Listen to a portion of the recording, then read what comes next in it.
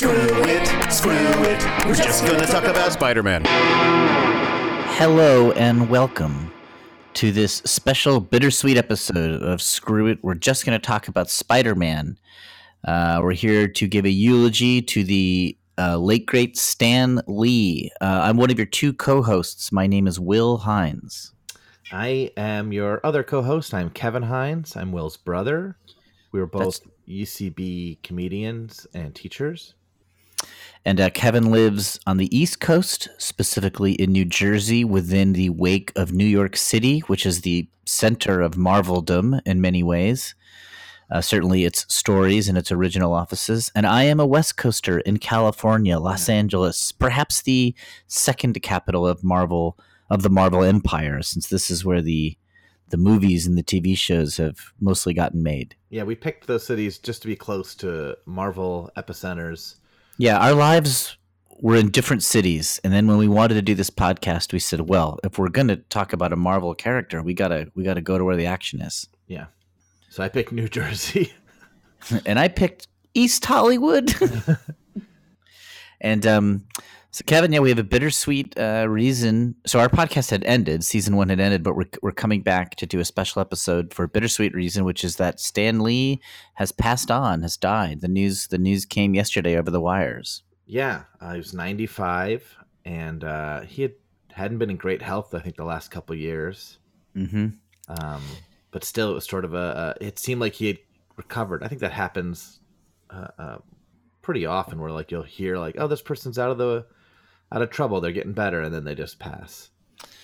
Yeah, it's always an interesting feeling when somebody who's quite elderly dies that's famous. Like, you know, it doesn't feel right to say it's a tragedy. This guy had a long and successful life. He was old, and that's the reality of life. At the other hand, it is sad. Like he was sick, like he was not great health, but it doesn't sound like he was like dying of cancer or just in and out of hospitals constantly. It sounds like he was in relatively good health for a 95-year-old. Yeah. Time.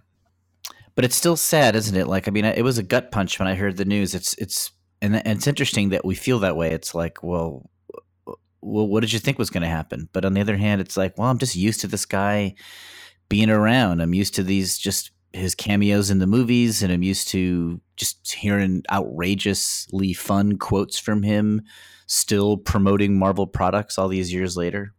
Yeah, it's he was still doing events. I think he was doing them less frequently. But the idea that won't be happening anymore is sad for the community. He's still beloved despite everything, which, you know, whether that be controversy or just time, and just like it's younger fans who didn't grow up reading his books, and he's still sort of loved. He's a fun guy. Yeah, one of the silver linings of somebody passing on is you get to read all these great tributes from people who knew them, and like, or even just people who were affected and influenced by them. And I've really enjoyed online reading like different things that people have said, you know, just from like everyday people, like comic book fans. And then you even have people like Frank Miller and J.M. DeMatteis, comic book creators that we love, talking about their feelings. Neil Gaiman. Yeah. Yes. Frank Miller tweeted, "Devastated by my pal Stan's passing. He was a childhood inspiration, an instructor to me when I was just getting started, and a genuinely sweet man. We'll miss him terribly." Wow. That's very high praise. Yeah. This is some people think was one of the best when he was at his best. Yeah, here's Neil Gaiman's quote. "I was first interviewed for Stan Lee's obituary about 20 years ago. I was happy he defied the Reaper and carried on. With Stan gone, an era really does come to an end. He was the happy huckster that comics needed, and he really did alliterate like that when you talk to him." I mean, that's a very warm and sweet tribute in a very short amount of space. It's and with Kirby and Ditko having already passed, it's sort of the end. Like, those three are the big titans of that era. Yeah, they are the creators of the Silver Age, in my mind and in a lot of people's minds. Yeah. So I thought we'd just do a quick eulogy, and we would mostly say what a lot of people are saying out there, which is like, what made Stan special? Why do we love him so much? A little bit of his impact, and so Kevin, I'll put it to you. Like, what's so special about Stan Lee? Like, why are we sad? I mean, well, there's what's special about him is hard to answer because there's a lot of things I think are special about him. But the main thing is that he put together this Marvel universe. I mean, there's no Marvel universe without Stan. Yeah, Absolutely not. You need Kirby and Ditko's talent, but you needed Stan to make it happen.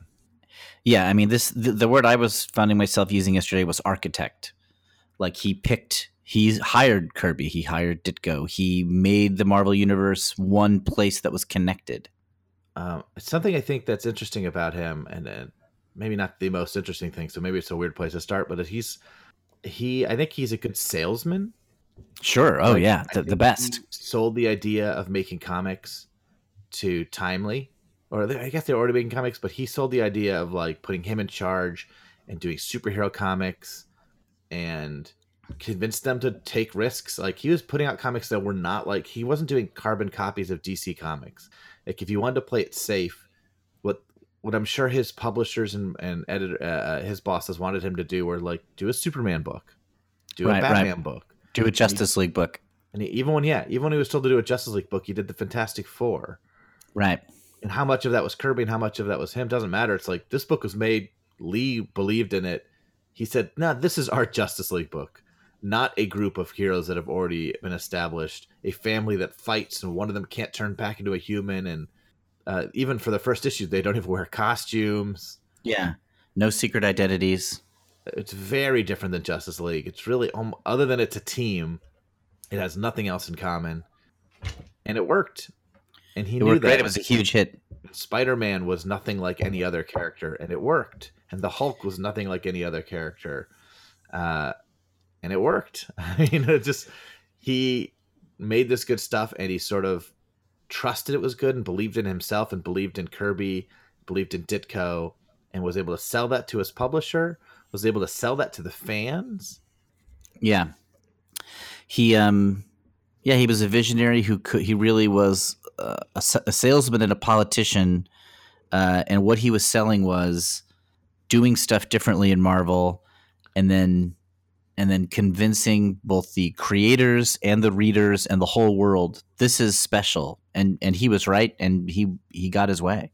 And before we even get into his writing, I think to some extent the fact that he was writing all the books helped him sell this stuff, because he was able to force into things that I think he thought would hook people, like the connectedness of the Marvel universe, which is huge.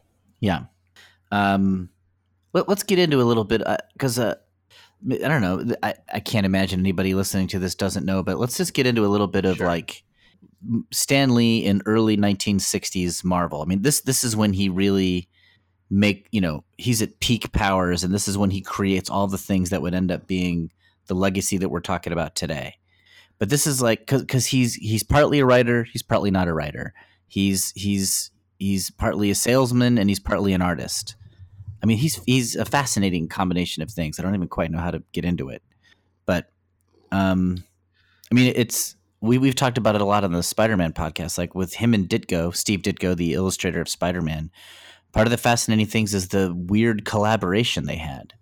Yeah, and it makes it hard to say who did what, or like who is of what to what credit. Yeah, I mean, I guess in DC didn't work this way, but Marvel mostly worked by what was called the Marvel method, which I think was just to help maintain the workloads that Kirby and Stan Lee had on themselves. Yeah. And that Marvel method was that Stan and the artist would talk about an idea. The artist would go and write and draw that comic. Yep. Sometimes with placeholder dialogue, definitely with notes on the margins, but they would figure all the details out. Like they'd leave with a plot idea. The Fantastic Four are going to fight an otherworldly being who comes to the planet to eat it. And they will get help from this Watcher character. And that's sort of it. And then like Kirby would go and draw like 2 issues of that. And Stan Lee would go and put dialogue in there.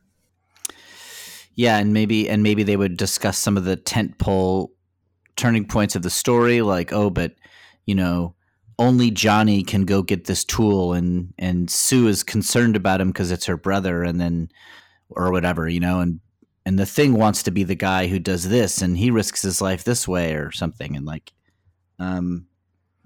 so yeah, you had this like like, Marvel is such a behemoth now. It's such a media empire, comic book empire, such an institution that it's really interesting to think about it in 1961, 1962, when it's a company that nobody's heard of, nobody cares about. And within 4 years, 3 guys, basically, Stan Lee, Jack Kirby, Steve Ditko, turned it into the place in the business. Yeah, I think Timely was like mostly doing pulp magazines. They were doing some comic books probably when he started there. I mean, there's people who out there who have documented this so much better than us. So we're definitely wandering into territory where we only know like the gist, I want to say. But yeah, it's something like Stan.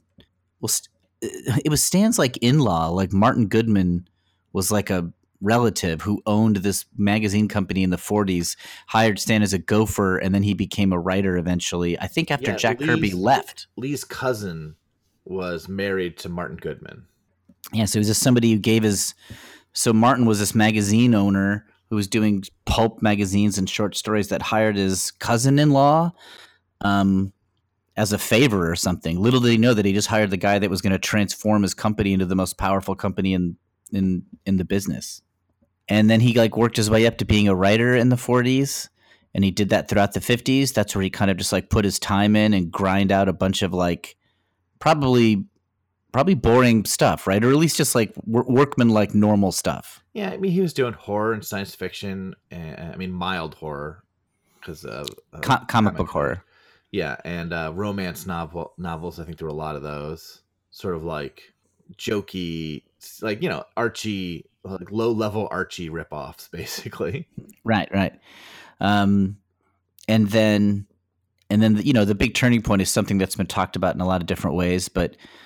Stan was getting tired of it. He had dreams of being a writer and doing more substantial stuff.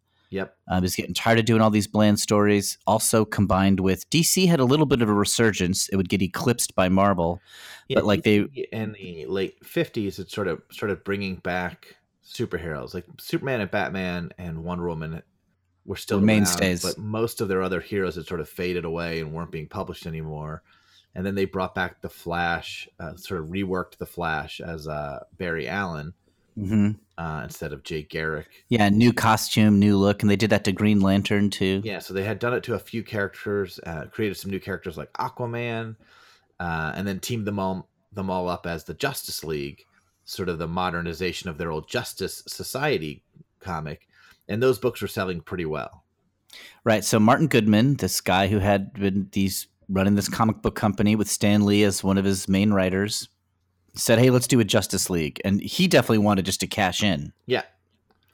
But Stan, who was getting tired of it and had spent now like over 10 years doing all this stuff, this is where he begins to make the Marvel Universe. And he takes Jack Kirby, who he knows is... He knew Kirby was great and a talent and a singular genius. Yeah, this is the other thing that Stan Lee was great at, was he hired amazing people. He seemed to have an eye for who was the best. We've talked about that in our podcast before, but he knew that Kirby, he knew how good Kirby was. He didn't take that for granted, even if he took too much credit later on. He knew that Kirby was amazing. It's the reason Kirby drew and or started most of the books of the Marvel Universe, is because Lee trusted him to make them good. I'm sure there's an answer to this question that people who have researched knows, but it's like, yeah, why wasn't Jack Kirby working? Why was Jack Kirby available? Like, why hadn't DC gobbled him up? Why hadn't Steve Ditko been gobbled up by DC? Somehow Stan seemed to look around at who was available and know who the best people were. This is my guess. I think there was some aspect that DC had like a house style. They didn't like you to vary from it. And yeah, also, these guys were very individual. And I think Timely paid pretty well. Okay. And I don't know how that's possible. Well, I think it could be that they paid a good page rate, your money per page, but then they would never give you any percentage of ownership of the character. So I think that was true, though, of all comics. In the industry, yeah. So short run, good money, but long term, once a character exploded, you would leave the company in anger because they're getting rich and you're not. I don't know. But again, I think that's true of DC as well.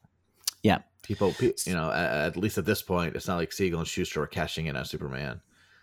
Well, Stan Lee was smart enough to be like, hey, Jack, let's do a Justice League. We're going to do it different, and I'm going to let you do it how you want, and I've got some concerns and ways that I want it done. It's not quite going to be what my cousin-in-law is asking. and they made the Fantastic Four, and pretty much created the Marvel Universe with that comic book. Yeah, Fantastic Four was a big hit immediately, really, right out of the gate. They were different and they were unique. They were eye-catching, and they were sitting there on the stands near the DC books, and people saw them and picked them up and read them. There's something uneven about the initial Fantastic Four stories because it's part monster book, part superhero. There's some inconsistency there. Like, why is only the Thing stuck in his monstrous form? But I think a lot of this made it feel different and cool and edgy, and not made by a factory, but made by artists. Yeah.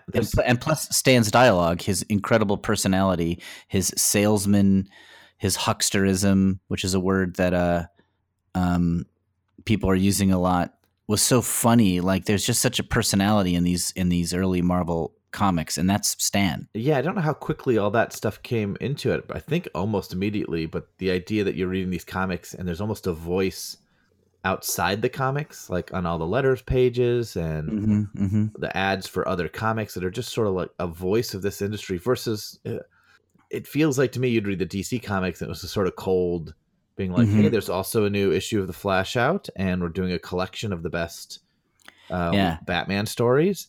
And instead, in Marvel books, it'd be like, you can't miss Spider-Man, the strangest hero you've ever seen. And it was like a commercial more than just like a notice.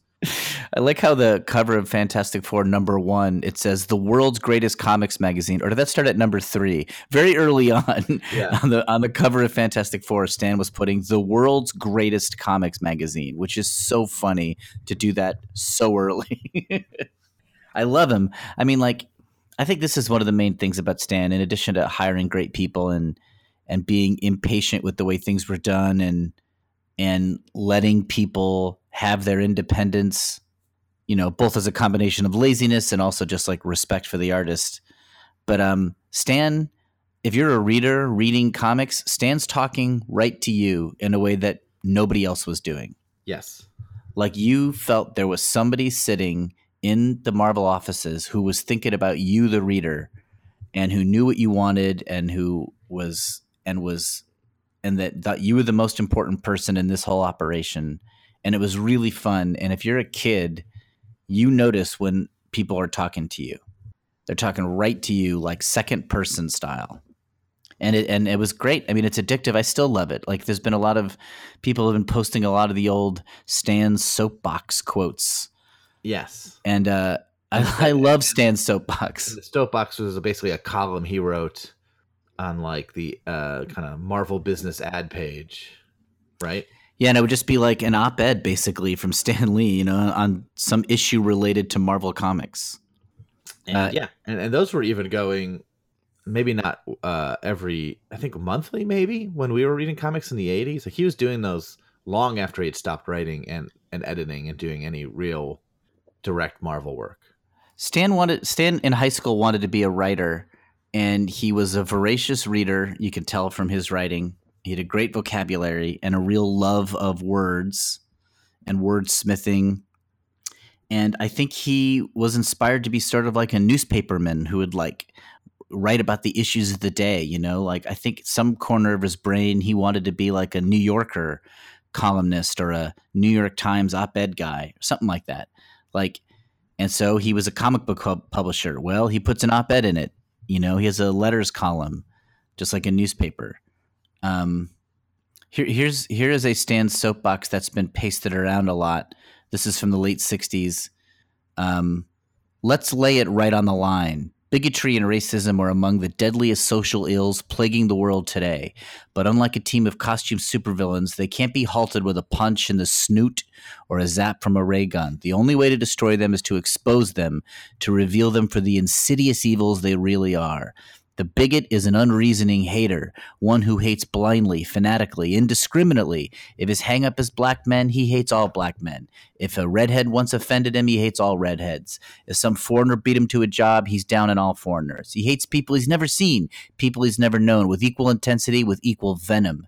Now, we're not trying to say it's unreasonable for one human being to bug another, But although anyone has the right to dislike another individual, it's totally irrational, patently insane to condemn an entire race, to despise an entire nation, to vilify an entire religion. Sooner or later, we must learn to judge each other on our own merits. Sooner or later, if a man is ever to be worthy of his destiny, we must fill our hearts with tolerance. For then and only then will we be truly worthy of the concept that man was created in the image of God, a God who calls us all his children. I mean, this is something aimed at 12-year-olds, right? Like, this is like, I mean, what an awesome little essay to drop. Yeah, it starts off a little silly too, just like a punch in the snoot. Well, I even love that he uses the word snoot. I mean, he was a true, he gets criticized for taking too much credit because he did so much collaborating with Kirby and Ditko and other people, and then he would call himself the writer. And I think that is a fair criticism. He definitely went through a long phase of letting himself get too much credit. But on the other hand, he was a good writer. He was a passionate writer. He had a real zest and vim in his writing, and it's very evident in what I just read there. Yeah, and if you've been listening to this podcast at all, you've heard us talk about the issues where it seems like Stan didn't like them as much or didn't put as much time into them, and they're not as good for it. They're missing something. He was crucial. I mean, like, yeah. I think I've said this before in previous episodes, but like to be a fan of Marvel Comics, you go through sort of an arc with Stan Lee, and you initially love him because he's your friend. He's talking to you. You know his personality. Then you start to become more of a fan. You read lots of comics, and you're just like, this Stan Lee's guy's a genius. Then you read about how, actually, Jack Kirby made all these characters and Steve Ditko made these characters, and like Stan probably didn't work out this story quite as much as he's letting on. And then you become angry on behalf of the artist. You're like, Stan, you jerk. You helped rip off Jack Kirby. You go through this phase, like a backlash of disliking him, and feeling like, well, I went too far. I have to tear down the statue of my hero in my mind. Yeah. And then you settle back into something like, no, you know what? He is a genius. He was essential. He was a singular personality that transformed an industry. And it's absolutely true, he did not do it 100%. There's nothing he really did 100% himself. But he was the straw that stirs the drink. And without him, there is no argument. Without him, there's no Marvel universe. Yeah. Here's the thing. Gabriel Hardman wrote on Twitter, and he is a comic book writer artist. Okay. Who I raved about his Green Lantern Earth One book he did. I recommend. It was one of my recommendations. Mm-hmm. He's drawn a bunch of things for Marvel. He also does a lot of storyboarding for motion pictures. I think he did some storyboarding for like Interstellar or something like that. Yeah. But he's great. He's a really talented artist. Anyway, he wrote this. Sad to hear about the passing of Stan Lee. The work he did with co-creators like Kirby and Ditko obviously had a huge impact on comics and their broader culture, but I think it was his particular brand of humanism that made those stories resonate. For me, the original run of Spider-Man stories with Steve Ditko were his biggest contribution. A flawed but moral character in a complicated world. That's a great starting point for a kid trying to understand how things work. And with all due respect, that clearly wasn't Ditko's contribution to Spider-Man. Also, I love Spider-Man. Rest in peace, Stanley. And I think it's just moralistic. The kind of the nice side of Spider-Man was largely from Stan. I have this idea in my head of great short story writers, and I'm going to say it's an idea in my head because I've never researched it, Kevin. But like, I believe that like the 50s and the 60s, 1950s and 1960s in America was like a golden age of the short story, in that you had things like television would have anthology shows like Twilight Zone, or you'd read, Playhouse 90, where they'd be putting these like short plays on TV. Probably partly because cameras were limited in what they could do, and putting a play on that was mostly statically filmed was like useful. I don't know why, but like, and you also had like people like Isaac Asimov and Ray Bradbury writing these great science fiction short stories, and Alfred Hitchcock would, lend his name to these like short story collections, like Alfred Hitchcock's favorite horror stories, and magazines like the Saturday Evening Post would publish short stories, and I think they were just kind of everywhere. And if you were a reader, you read a lot of these short stories, and I think Stan read a ton of these, and these short stories of this era, in my mind, were like both literate and blue collar. They were both artful and mindful of like using words specifically, but they weren't being done by people from like Ivy League schools. They were like kids who like wrote their way to success. Like Philip K. Dick was like a, not a wealthy guy before he made his success as an author. And I think Stan, it was an era of like blue collar guys and women. I wish there were more women who pulled themselves up by their bootstraps and wrote their way to a career. And they had certain codes of writing, like, using the active voice and using a select $5 word now and then.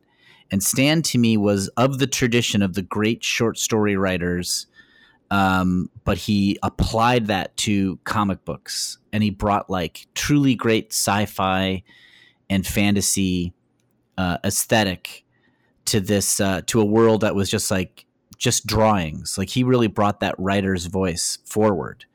So I think of Stan with Rod Serling and Ray Bradbury as like, I don't know, like the champion of the short story.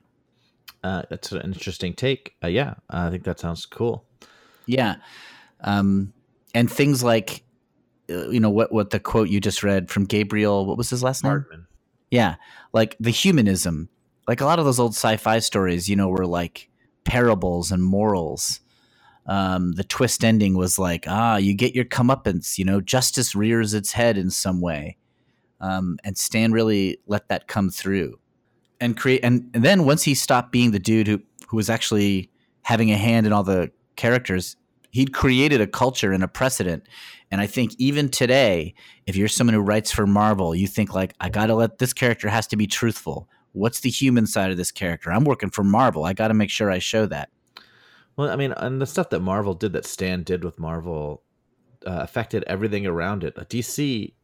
Current DC Comics owe a huge debt of gratitude to Marvel Comics. When I was reading a lot of DC in the late 80s, they read more like Marvel Comics than the old DC Comics. And I think some DC Comics fans didn't like that. But like the characters got more human. They had more problems. They had more issues. They felt more like Spider-Man and less like Clark Kent. Right. And I'm including Clark Kent when I say that. Like Clark Kent's problems became more life problems versus, I think like in the Golden Age comics, his problems were, Lois is trying to figure out who Superman is. Right. But by the time I was reading comics, his problems were like everyone else's problems. Like, I'm having this issue at work. My parents are sick, or just like adult human problems is what Clark Kent was having. And that would have definitely infected the comics. Like when I was reading the Flash comics, it was Wally West was the Flash.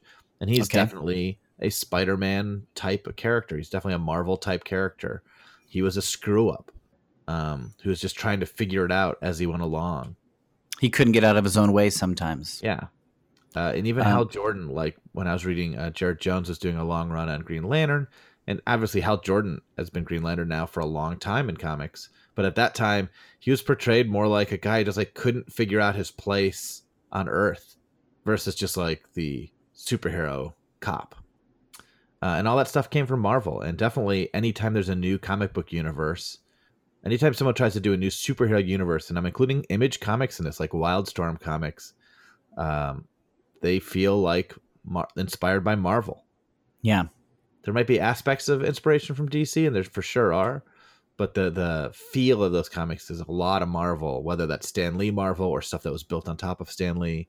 Depends on the book, but everything does it. Even when Alan Moore did his America's Best Comics universe with Tom Strong and Promethea in the late 90s. Yeah, and a lot of that, like Promethea feels like a Wonder Woman type character, but there's a lot of Marvel in those comics, including the way Alan Moore creates a voice around those comics with his letter pages and sort of ads for other comics and front page text pieces.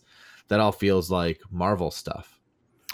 It's very Marvel, I think, to halfway through an issue, put an asterisk on a piece of dialogue, and then in the caption, explain what that dialogue is referring to you, the reader, in like a super enthusiastic or even jokey way.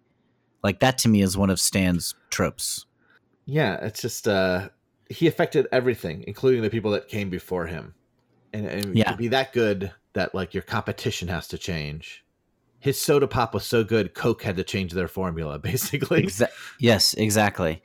Um, and you know, he was the little guy for a long time. Marvel was the little guy. They didn't have as many people as DC. They didn't have as much resources. I also like that Stan loved comic books, and that's probably true of a lot of people in comics.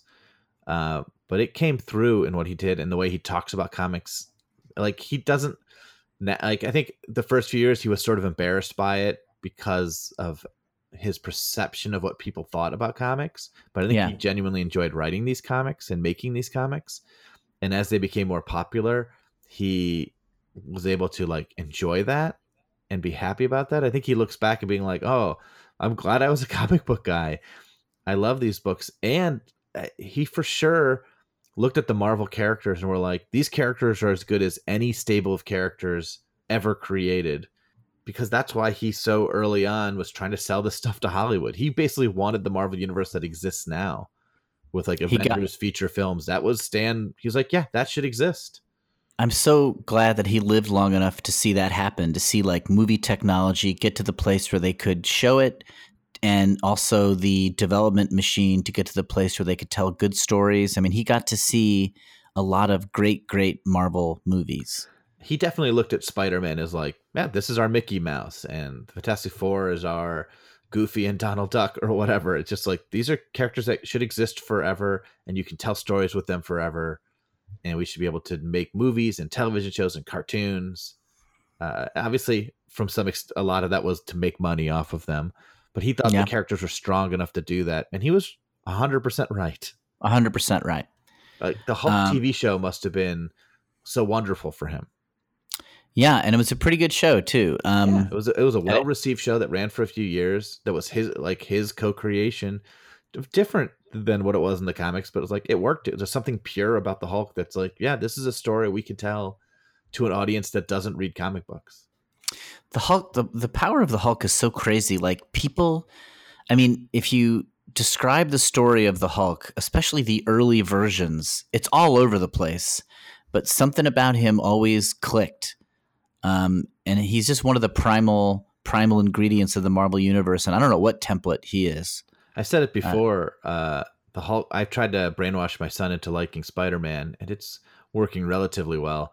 But he gravitated towards the Hulk on his own. I didn't even try to get him to like the Hulk, but he saw some Hulk images and talks about the Hulk. Loves the Hulk. Wants Hulk T-shirts. Dressed up as the Hulk for Halloween. That was like his choice. He's two, I love it. And he's like, I get this guy. Yeah, the Hulk I get. So something about that works. The Hulk is awesome. What an amazing character. And let's go into Hollywood. He also went to Hollywood so early, right? Like I think in the 1970s he left the Marvel Comics offices and sort of founded Marvel Hollywood. Yeah, and obviously the movies and a lot of the movies and television shows that were made under Stan's watch were terrible. Yeah. But I don't think that's so much a knock on him so much as a knock on Hollywood for not being able to do them right. I think so too. I mean, technology wasn't there, and when Stan created the Marvel Universe in 1961, he'd been in the comics business for almost 15 years, so he knew the ins and outs. He knew what was possible. He knew who was good. He understood the capabilities of what could be printed on the page. But then mid 70s, Stan Lee going out to Hollywood, he doesn't know. He's in a meeting with some television people and they're like, Captain America's got to have a motorcycle or whatever. He'd be like, all right, well, you guys are the experts. Let's try it. Yeah. And I think at that point also Hollywood has seen superheroes as like movie serials, cheap crap. Not the main thing. And Stan was trying to convince him like, no, this could be your main thing. This could be, this is worth investing in. Yeah, you can make this your movies. You don't need to make this sort of like this afterthought. Which probably wasn't fully proved until Superman, the Christopher Reeve Superman movies. But yeah, that must have changed everything. But Stan, It's I think, funny. saw that. Just like in comics, DC was first in movies. Also, like Superman was the first great superhero movie, and then Batman was the second great one. And I You don't know, know what DC's status was at the time, but I think they just had more money behind them. they were connected to Time Warner, I think, which made like they were part of a bigger empire. Yeah, I don't know if that connection was always there. If it always was there, then that's why. Definitely now, before Disney bought Marvel, DC's biggest thing was Warner Brothers, that they had a feature film television producing company behind them, and Marvel didn't. When Marvel made Iron Man, they weren't part of Disney. Yeah, it's amazing. We've talked about it before, but they sold the rights to Spider-Man and X-Men and the Fantastic Four to get the money to make Iron Man, and it worked. And they built their ways up to the Avengers, which got them to sell themselves to Disney. And now, like, Marvel's here forever. Yeah. I mean, smarter and more researched people than us can tell you that story. It has something to do with when they bought Toy Biz. And, there was people in Toy Biz that helped. Bankruptcy stories that are involved in there, and lots of mistakes and scramblings and barely surviving. But it's the characters that kept them alive, in a way. It's the reason Marvel would never have completely gone away is because somebody would have wanted to buy the rights to make Spider-Man comics. So that they can make Spider-Man cartoons, so they can make Spider-Man movies. There's darker chapters of the Stan Lee story that I don't know a ton about, but like Marvel basically fired him in the late 90s. Not acrimoniously, but they sort of were like, they were moving on to new ventures. And this had to do with like the merger with Toy Biz and stuff. Yeah. And they kind of like let him go. And there was like 10 years there where Stan wasn't working for Marvel and maybe wasn't even making that much money. I think they bought him out in some way. He was given like a lump sum. And he took that and he founded his own company called POW, right? Yeah, Stan Lee Media. It was the one I'm thinking of. There was also a POW. I don't remember the order of these things, and it was with bad people. Stan is a salesman, but I think he is also not a great businessman. Yeah, you'd think that because he was so good at like selling something that he would recognize another salesman, but I think sometimes he was a sucker for a good pitch. Yeah, he could go to your door and convince you of something, but I don't know if you'd want to give him your money to invest it. Right. He had great taste in stories, but maybe not great taste in financial opportunities. And we don't know the details, but basically he did Stan Lee Media with this guy, Peter F. Paul, or whatever that guy's name was. Yeah. And like that ended up being a ripoff deal. And somehow those guys tried to steal the rights to anything Stan Lee had his name on. Ugh, it's so sad. And they started suing like Marvel for the rights. Like this wasn't Stan Lee suing Marvel. This was Stan Lee Media suing Marvel. Disconnected from Stan Lee, which doesn't make any sense. Yeah, and then like he founded his own company, POW. I think that was after, and then, but then somehow he got back in with Marvel. They either bought POW or something, or like they brought him back, and he ends up back with where he belongs. I mean, it's like Steve Jobs left Apple, but come on, Steve Jobs is Apple. He's got to go back, and Stan Lee's got to go back to Marvel. And basically, Stan Lee, for most of it, the end of his career, was like an ambassador to Marvel. Yeah. So I don't know all the details of it, but I know that there's some like, even within Stan and Marvel, there's like kind of like down periods and up periods. But to us fans, you can't separate Stan Lee from Marvel. That's impossible.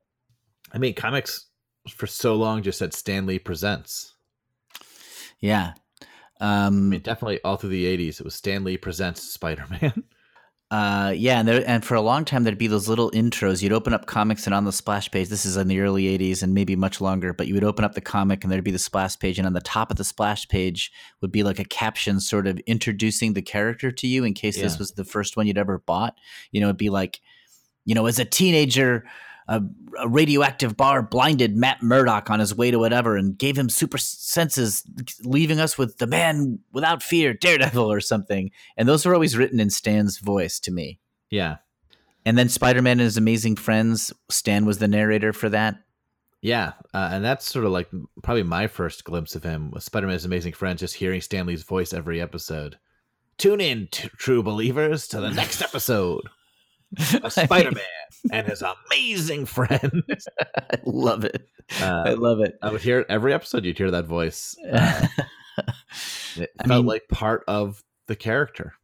He's definitely a talented writer. I do think of him as a giant of the short story movement. That's my own personal take. But also, he really had the world's tackiest taste in adjectives and really indulged in them. And it's like a master chef who like put whipped cream on everything or something like that. He's like a hammy uncle where it's like, it's so stupid the things you say, but you kind of own it.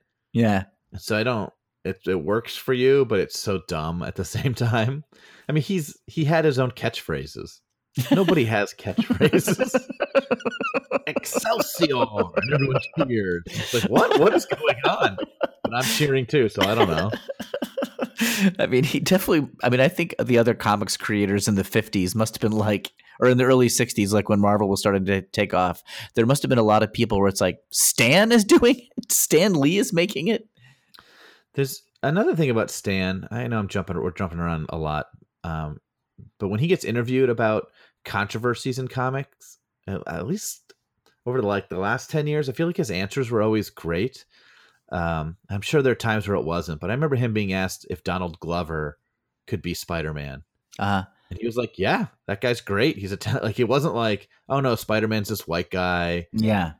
He saw through all the I think that was like a trap question. What do you think about Donald Glover? And he's like, he doesn't look like Peter, would be an old man response. Right. That doesn't look like Peter Parker. I think there's probably better people. Why not Tom Cruise or whatever? But instead he was like, yeah, this guy's funny and young and a little nerdy. He'd be a great Spider-Man.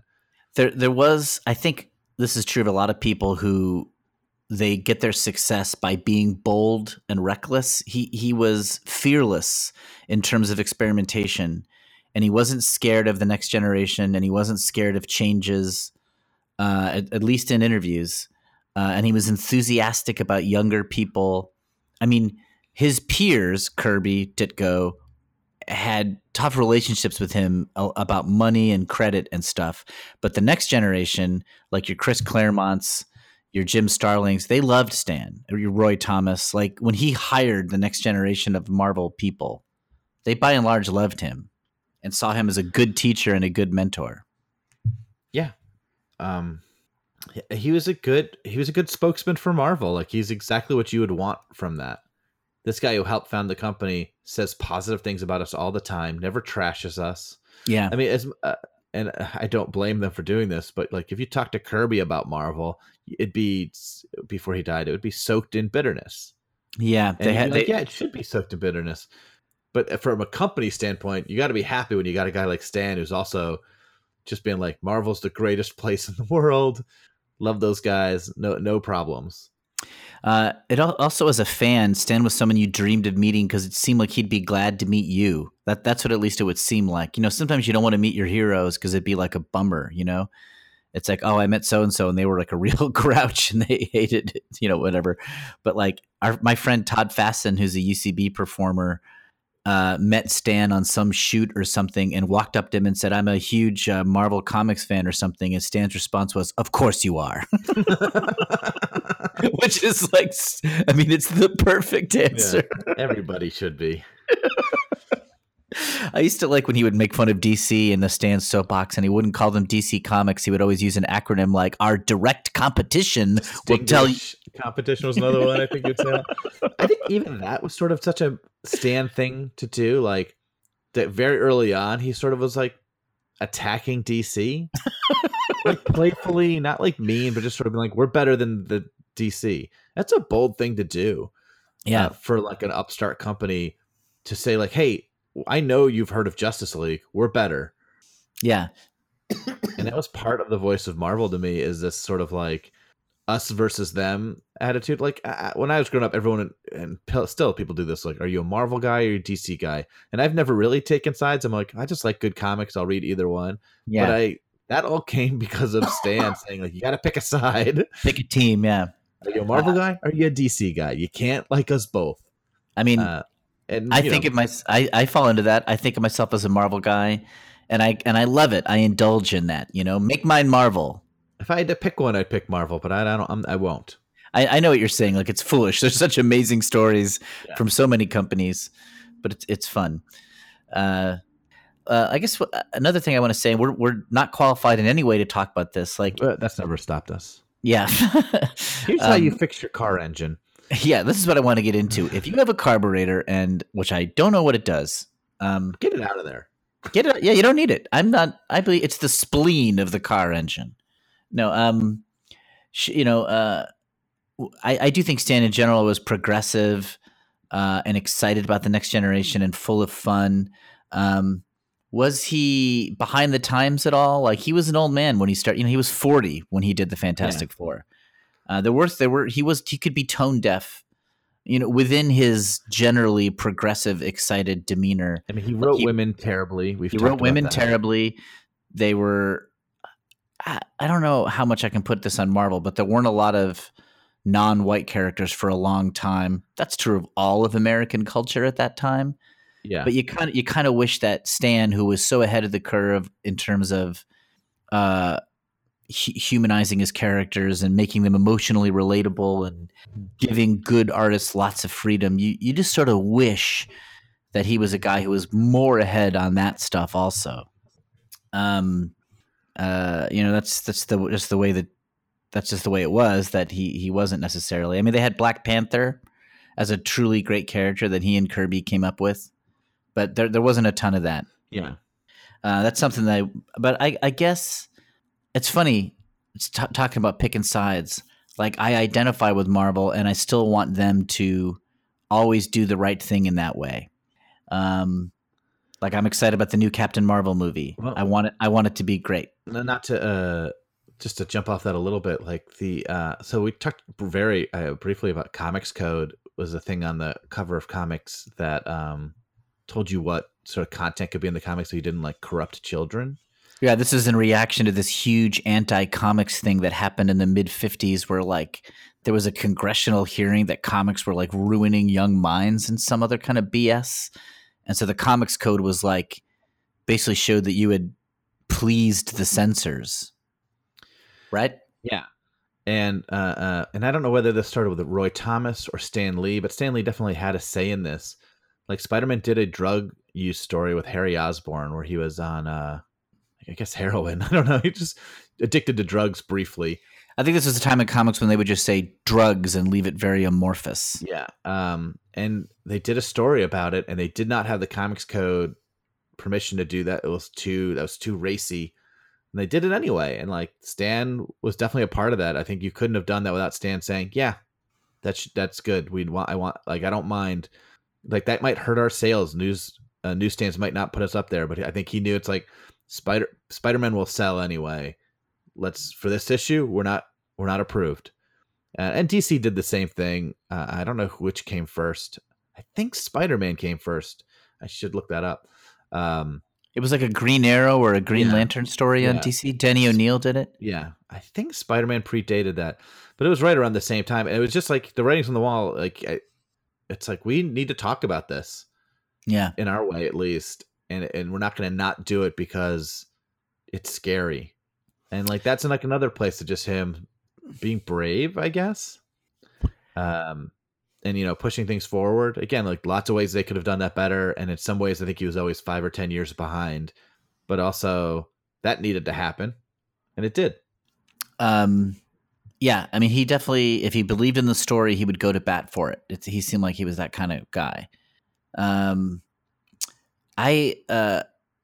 We should sort of move into toward a wrapping up thing. I'll say that the two characters I associate the most with Stan Lee are Spider-Man and the Silver Surfer. And the Thing. And the Thing, although I do think of Jack Kirby first when I think of the Thing. Like, he seems such a Kirby analog. But the Thing's another one of the great characters that Stan Lee collaborated on. But the reason I think of Spider-Man and Silver Surfer is I feel like he took a real personal interest in these two. More than just as an editor recognizing a good story or a good character. Like, I mean, the Surfer definitely he like elevated. He loved the Surfer. Yeah, he spun the Silver Surfer off into his own comic because he wanted to write more Silver Surfer stuff, which started to fracture his relationship with Kirby. I think the way it happened was Kirby just drew the Surfer in the background of some scene, a guy on a surfboard flying. Stan saw it and was fascinated with that image and asked Jack, "Can we expand this into more of a character?" This must have been in the Galactus series, but Yes. I don't know 100% know for sure. And then Kirby did that, and Stan was like just immediately transfixed with this weird image of a dude on a surfboard. And he, I think it was Stan's interest that made the surfer more of a prominent part of that story. And then, like you say, spun it off. And Stan felt ownership over this, an emotional connection to it. Yeah, and I think so did Kirby because he had drawn it. Of course, yeah, of course. And I think that did start some fracturing. But yeah, it definitely was a character. And I think Stan has said as much, that the Silver Surfer and Spider-Man are like the two sides of him. And the reason why the Surfer really interests me is Spider-Man was a hit. Spider-Man was a commercial hit. The fans were demanding more. Even if you didn't like Spider-Man, if you're someone who's interested in the fortunes of Marvel Comics, you want more Spider-Man because he's becoming the whole operation. I don't think people were clamoring for Silver Surfer stories, but Stan wanted it anyway. And so that is a decision of the heart, not a decision of the bank book there. Yeah. And so that really interests me. And, Jack and Stan, they separated. Jack left Marvel for DC. And for years they were, there's like a radio interview show where Jack Kirby's complaining about Stan Lee, and then Stan Lee calls in and they have to talk. But then they did get back together in the late 70s, and what they did was a Silver Surfer graphic novel. Yeah, it was like a retelling of the origin. Yeah. Without the Fantastic Four, right? That's right. And it was full of very purple prose from Stan Lee, but also very joyful, happy prose and these beautiful drawings. And it's a sort of happy coda to the Stan and Jack story. And it was the Silver Surfer that got them back to the table. I agree with you that those are the two characters. So I also think the Thing a lot, just because of sort of the tragedy. It's a different sort of tragedy than Spider-Man's tragedy. Spider-Man's more guilt. The Thing has that sort of woe is me aspect. Yeah. Thing is the heart of Marvel Comics, right? I mean, especially the Silver Age 60s, like the Thing is the emotional center of the whole operation. And the Thing's type of wisecracking is the most Stan Lee, even more than Spider-Man's jokes. See. Yes, I agree. That's sort of like, am I too handsome for you? Like that sort of sarcastic. It's like coming from a place of sad. Like when the Thing makes jokes about how handsome he is, he's being self-deprecating to sort of protect himself because he's very self-conscious of that. And that's sort of all. And I don't know how well thought out that is by Stan, but it's all there in those lines of dialogue from the Thing. I don't think the Fantastic Four works at all without the Thing. Not at all. I totally agree. He's the best character, certainly in the 60s era, Fantastic Four. He's the center of it. Yeah. I mean... and I think about him a lot. And then I also think about J. Jonah Jameson. Oh, right. Who, like, when Stan Lee writes himself in the comics, he makes the same jokes that J. Jonah makes. Like, Stan writes himself as basically a nicer J. Jonah Jameson. Yeah, like a skinflint Someone sort of posting, like... there was like a series of comics when Stan came back to Marvel where he met up with the characters that he created. So it was like Stan Lee meets Spider-Man, Stan Lee meets the Silver Surfer. And there's like one of those where Stan Lee's talking about how he's like, you think you've got troubles? My hand hurts from all the autographs I have to sign. It's like, that feels like a big line. It's like not humble at all. There's some early cartoon that like I saw once pre Fantastic Four when Stan was, the editor of, I guess what was Atlas Comics, whatever it was called before it was called Marvel. Timely? Okay, Timely. Okay. And pre-Marvel, but the same company. And like the office staff got Stan a Christmas card. They drew him like a Christmas card. And the picture was Stan in his office, and he had signed everything in the office, Stan Lee, like put his name on the desk, on the door, on the dog, that he just like loved putting his name on things. It was like, kind of like roasting him a little bit. I think people who worked with Stan, they both loved him and they also knew him. They knew his indulgences, and there was both an affection and also we're not letting you get away with. I don't know, like to know Stan seemed to be to know the Stan Lee character as much as the real person. Did you see the Onion headline yesterday? Yeah, they referred to him as a character that was created by Stan Lee. They said Stan Lee, creator of beloved Marvel character Stan Lee, dies at 95. Yeah, it's very funny. Loved it. I think we might have covered it, Kevin. I think we might have covered the ground we had to cover.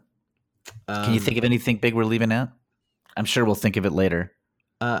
Just one more thing on those Stan Lee Meets books that I was just sort of talking about. Is that they've been posting a lot of images from them on blogs I follow, and somebody wrote like, I wonder who co-wrote this with Stan. Like, I wonder who helped Stan with the dialogue, because these came out in 2006. Yeah, so not a long time ago. So Stan was in his 80s, right? Okay, yeah. And an editor responded going, "This is 100% Stan. Like, all the dialogue is pure Stan. Nobody helped him like modernize it or anything." Yeah, that's impressive to me too. That like, yeah, obviously it's still got a little hokiness to it because it's Stan, but I don't know. Like, he still had it. He always still had it. And the fact that you tell the story about meeting your friend Todd, like he doesn't seem like he's lost. He never completely lost a step. Even at the end, when people would meet with him and talk with him, it would be like fun conversations. I think Rob Liefeld. Yeah. Recently, Stan had like a huge issues with finances, with somebody like trying to, take advantage of him, take all his money, push away all his friends and stuff like that. And in recent years, yeah. And how much of that got resolved, I'm still not sure. I tried to read about it before we did this episode, and it's such a web. I'm not sure who the bad guys are, who the good guys are. I mean, like I couldn't tell what was going on. Some of the people who were definitely bad guys got pushed away, but I don't know if they all did.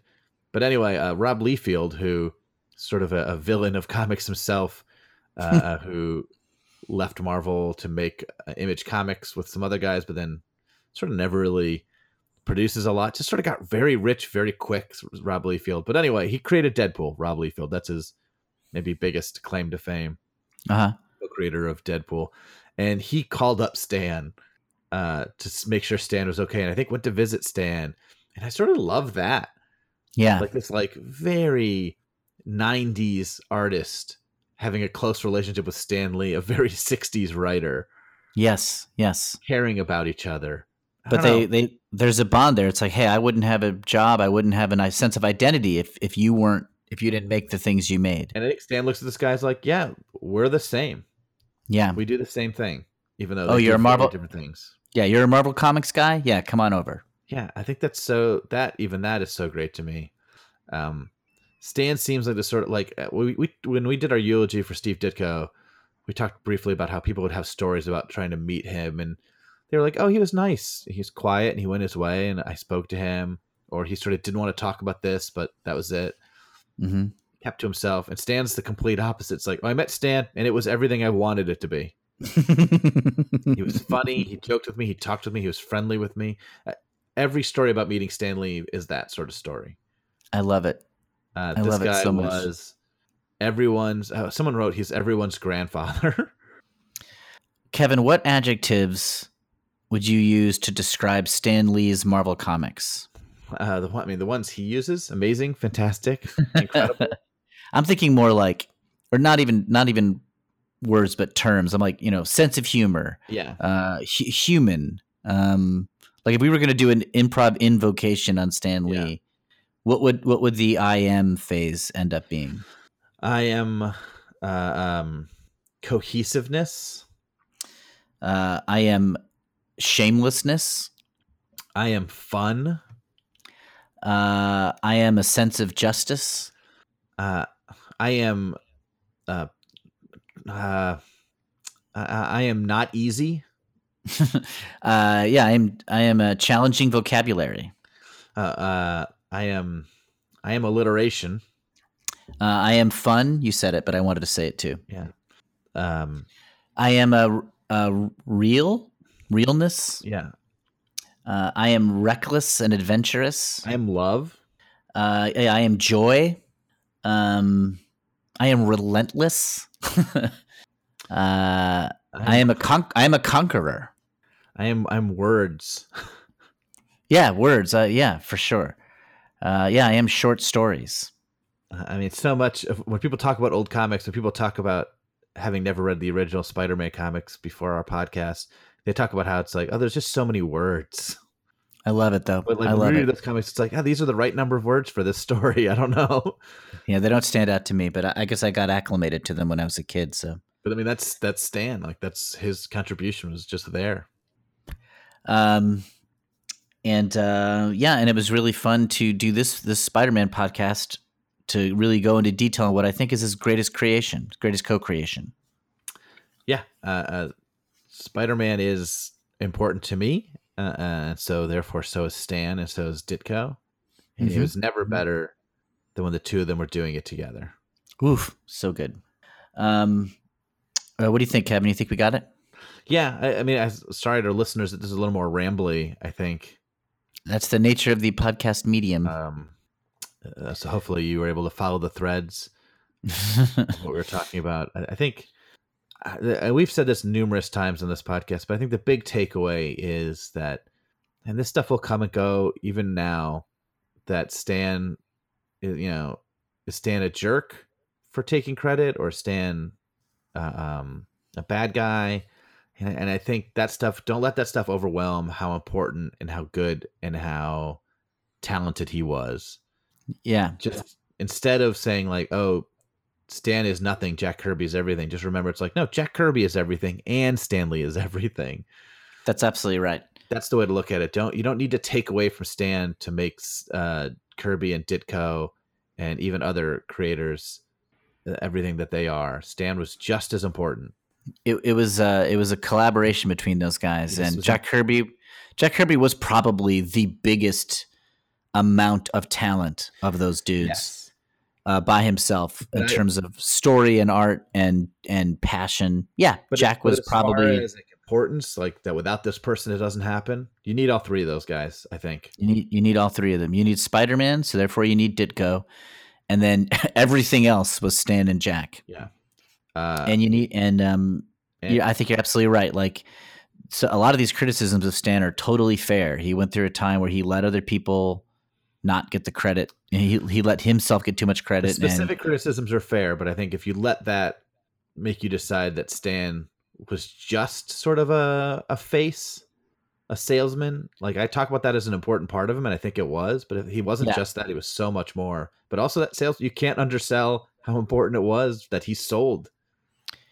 Yeah, don't let the albeit fair criticisms overwhelm the story. This is a guy, he's the architect of Marvel Comics. He's a brilliant writer and editor, and he deserved the fame he had. These other guys also deserved it. They didn't have as much fame as they deserved, but that doesn't mean that Stan didn't deserve what he did have. Yeah. He put that love into Marvel Comics, and all of his fans give it back to him, and he deserves it. Yeah, Stan Lee is Spider-Man's dad. Spider-Man's dad, yeah. Marvel's dad. So I don't know. Read some old Stan Lee comics. That's what read, I say. the Master Planner saga. Read Amazing Fantasy 15. Read This Man, This Monster, the Fantastic Four story. I think if you could find that Silver Surfer graphic novel that he did with Kirby, I think that's a good read. That's a really lovely one. I might all the go. Yeah, go. You were saying I was read the origin stories of, read like the first issue of Iron Man, the first issue of X-Men. Like they're flawed, but they're fun, and that's the birth of all these things. Read the first 6 issues of the Hulk. Yeah, those are a blast. Yeah, read the Avengers, man. The first 4 issues of the Avengers are really fun. Yeah, even just the first issue. It's a collected, complete story in there. All those characters coming together in a very fun way. I mean, that's his Justice League. Yeah. But even his Justice League didn't involve his biggest characters. I love it. Maybe Thor. I don't know how big Thor was, but it didn't include the Fantastic Four and Spider-Man. Hulk was in there for a couple issues. The Hulk comic had been canceled by that point. The Hulk was only in there. Oh, it's so crazy. Yeah, it was the Hulk, Ant-Man, Wasp, Iron Man, and Thor. Yeah. That shouldn't work. It shouldn't have worked as a movie. It shouldn't have worked as a comic. That's Stan, man. His cameos in movies. I know we're wrapping up, but I think about them. It's they're one of those things where it's like, are these taking me out of the movie? Are these good? Is it bad that they feel forced to put these into all of them? And today it's like, well, I'm glad they're all in there right now. I don't know. They're so wonderful. Got to find the supercut of all the Stan cameos. Yeah. I mean, the truth is some of them really work and some of them are a little bit much. And that's sort of what Stan was. It was like, sometimes he's a little bit much. Yeah. I love him. I was like when the audience would clap when he would show up. Yeah. He was the bus driver in the most recent Avengers movie. Like 20% of the audience would always clap. They'd know who he was. And I haven't seen the new Ant-Man movie, so I don't know where he is in that. I guess that was his most recent appearance. I assume he'll be in the new Avengers movie because that's already done filming. And I assume then that's it. I know they pre-filmed some, but I got to imagine that they won't use them. I think they pre-filmed them in case he was too sick. Yeah. Well, I look forward to him showing up. He'll be in the last Avengers movie, and hopefully they've retroactively made him star in the movie. That'd be what a terrible decision. He'll save the day. Let me do it. Which way do I look? Iron Man, take my hand. I'll stop Thanos. He pulls out like a typewriter and just rewrites the story. It's like a very meta ending. Now Thanos is in college and he's worried about the new dance. He wants to date the girl across the hall, but he's too shy. The 5 jewels in the whatever, the Infinity Gauntlet doesn't include one that lets you do the mambo. Yeah, I'd see that movie. It'd be a total shift. I think it'd take some getting used to, but I think it would work. Anyway, thank you everyone for listening. Yeah, thanks anybody who listened to this, and rest in peace, Stan Lee. And I really love all the tributes and everything that everyone's writing out there. So if you're one of those people writing them, keep it up. I love hearing what everybody thinks about him. Thank you, Stan. You were very important to a lot of people, including me and my brothers. Yep, the Hines brothers salute you. And thanks, everybody. We'll be back in some form at some point doing something, and we will put an episode in this feed when we figure that out. Yeah. Okay. Everyone, thanks to Campfire Media for letting us just throw another episode up here. Yeah, thank you so much, guys. All right. Bye. Bye. Screw it. We're just going to talk about Spider-Man.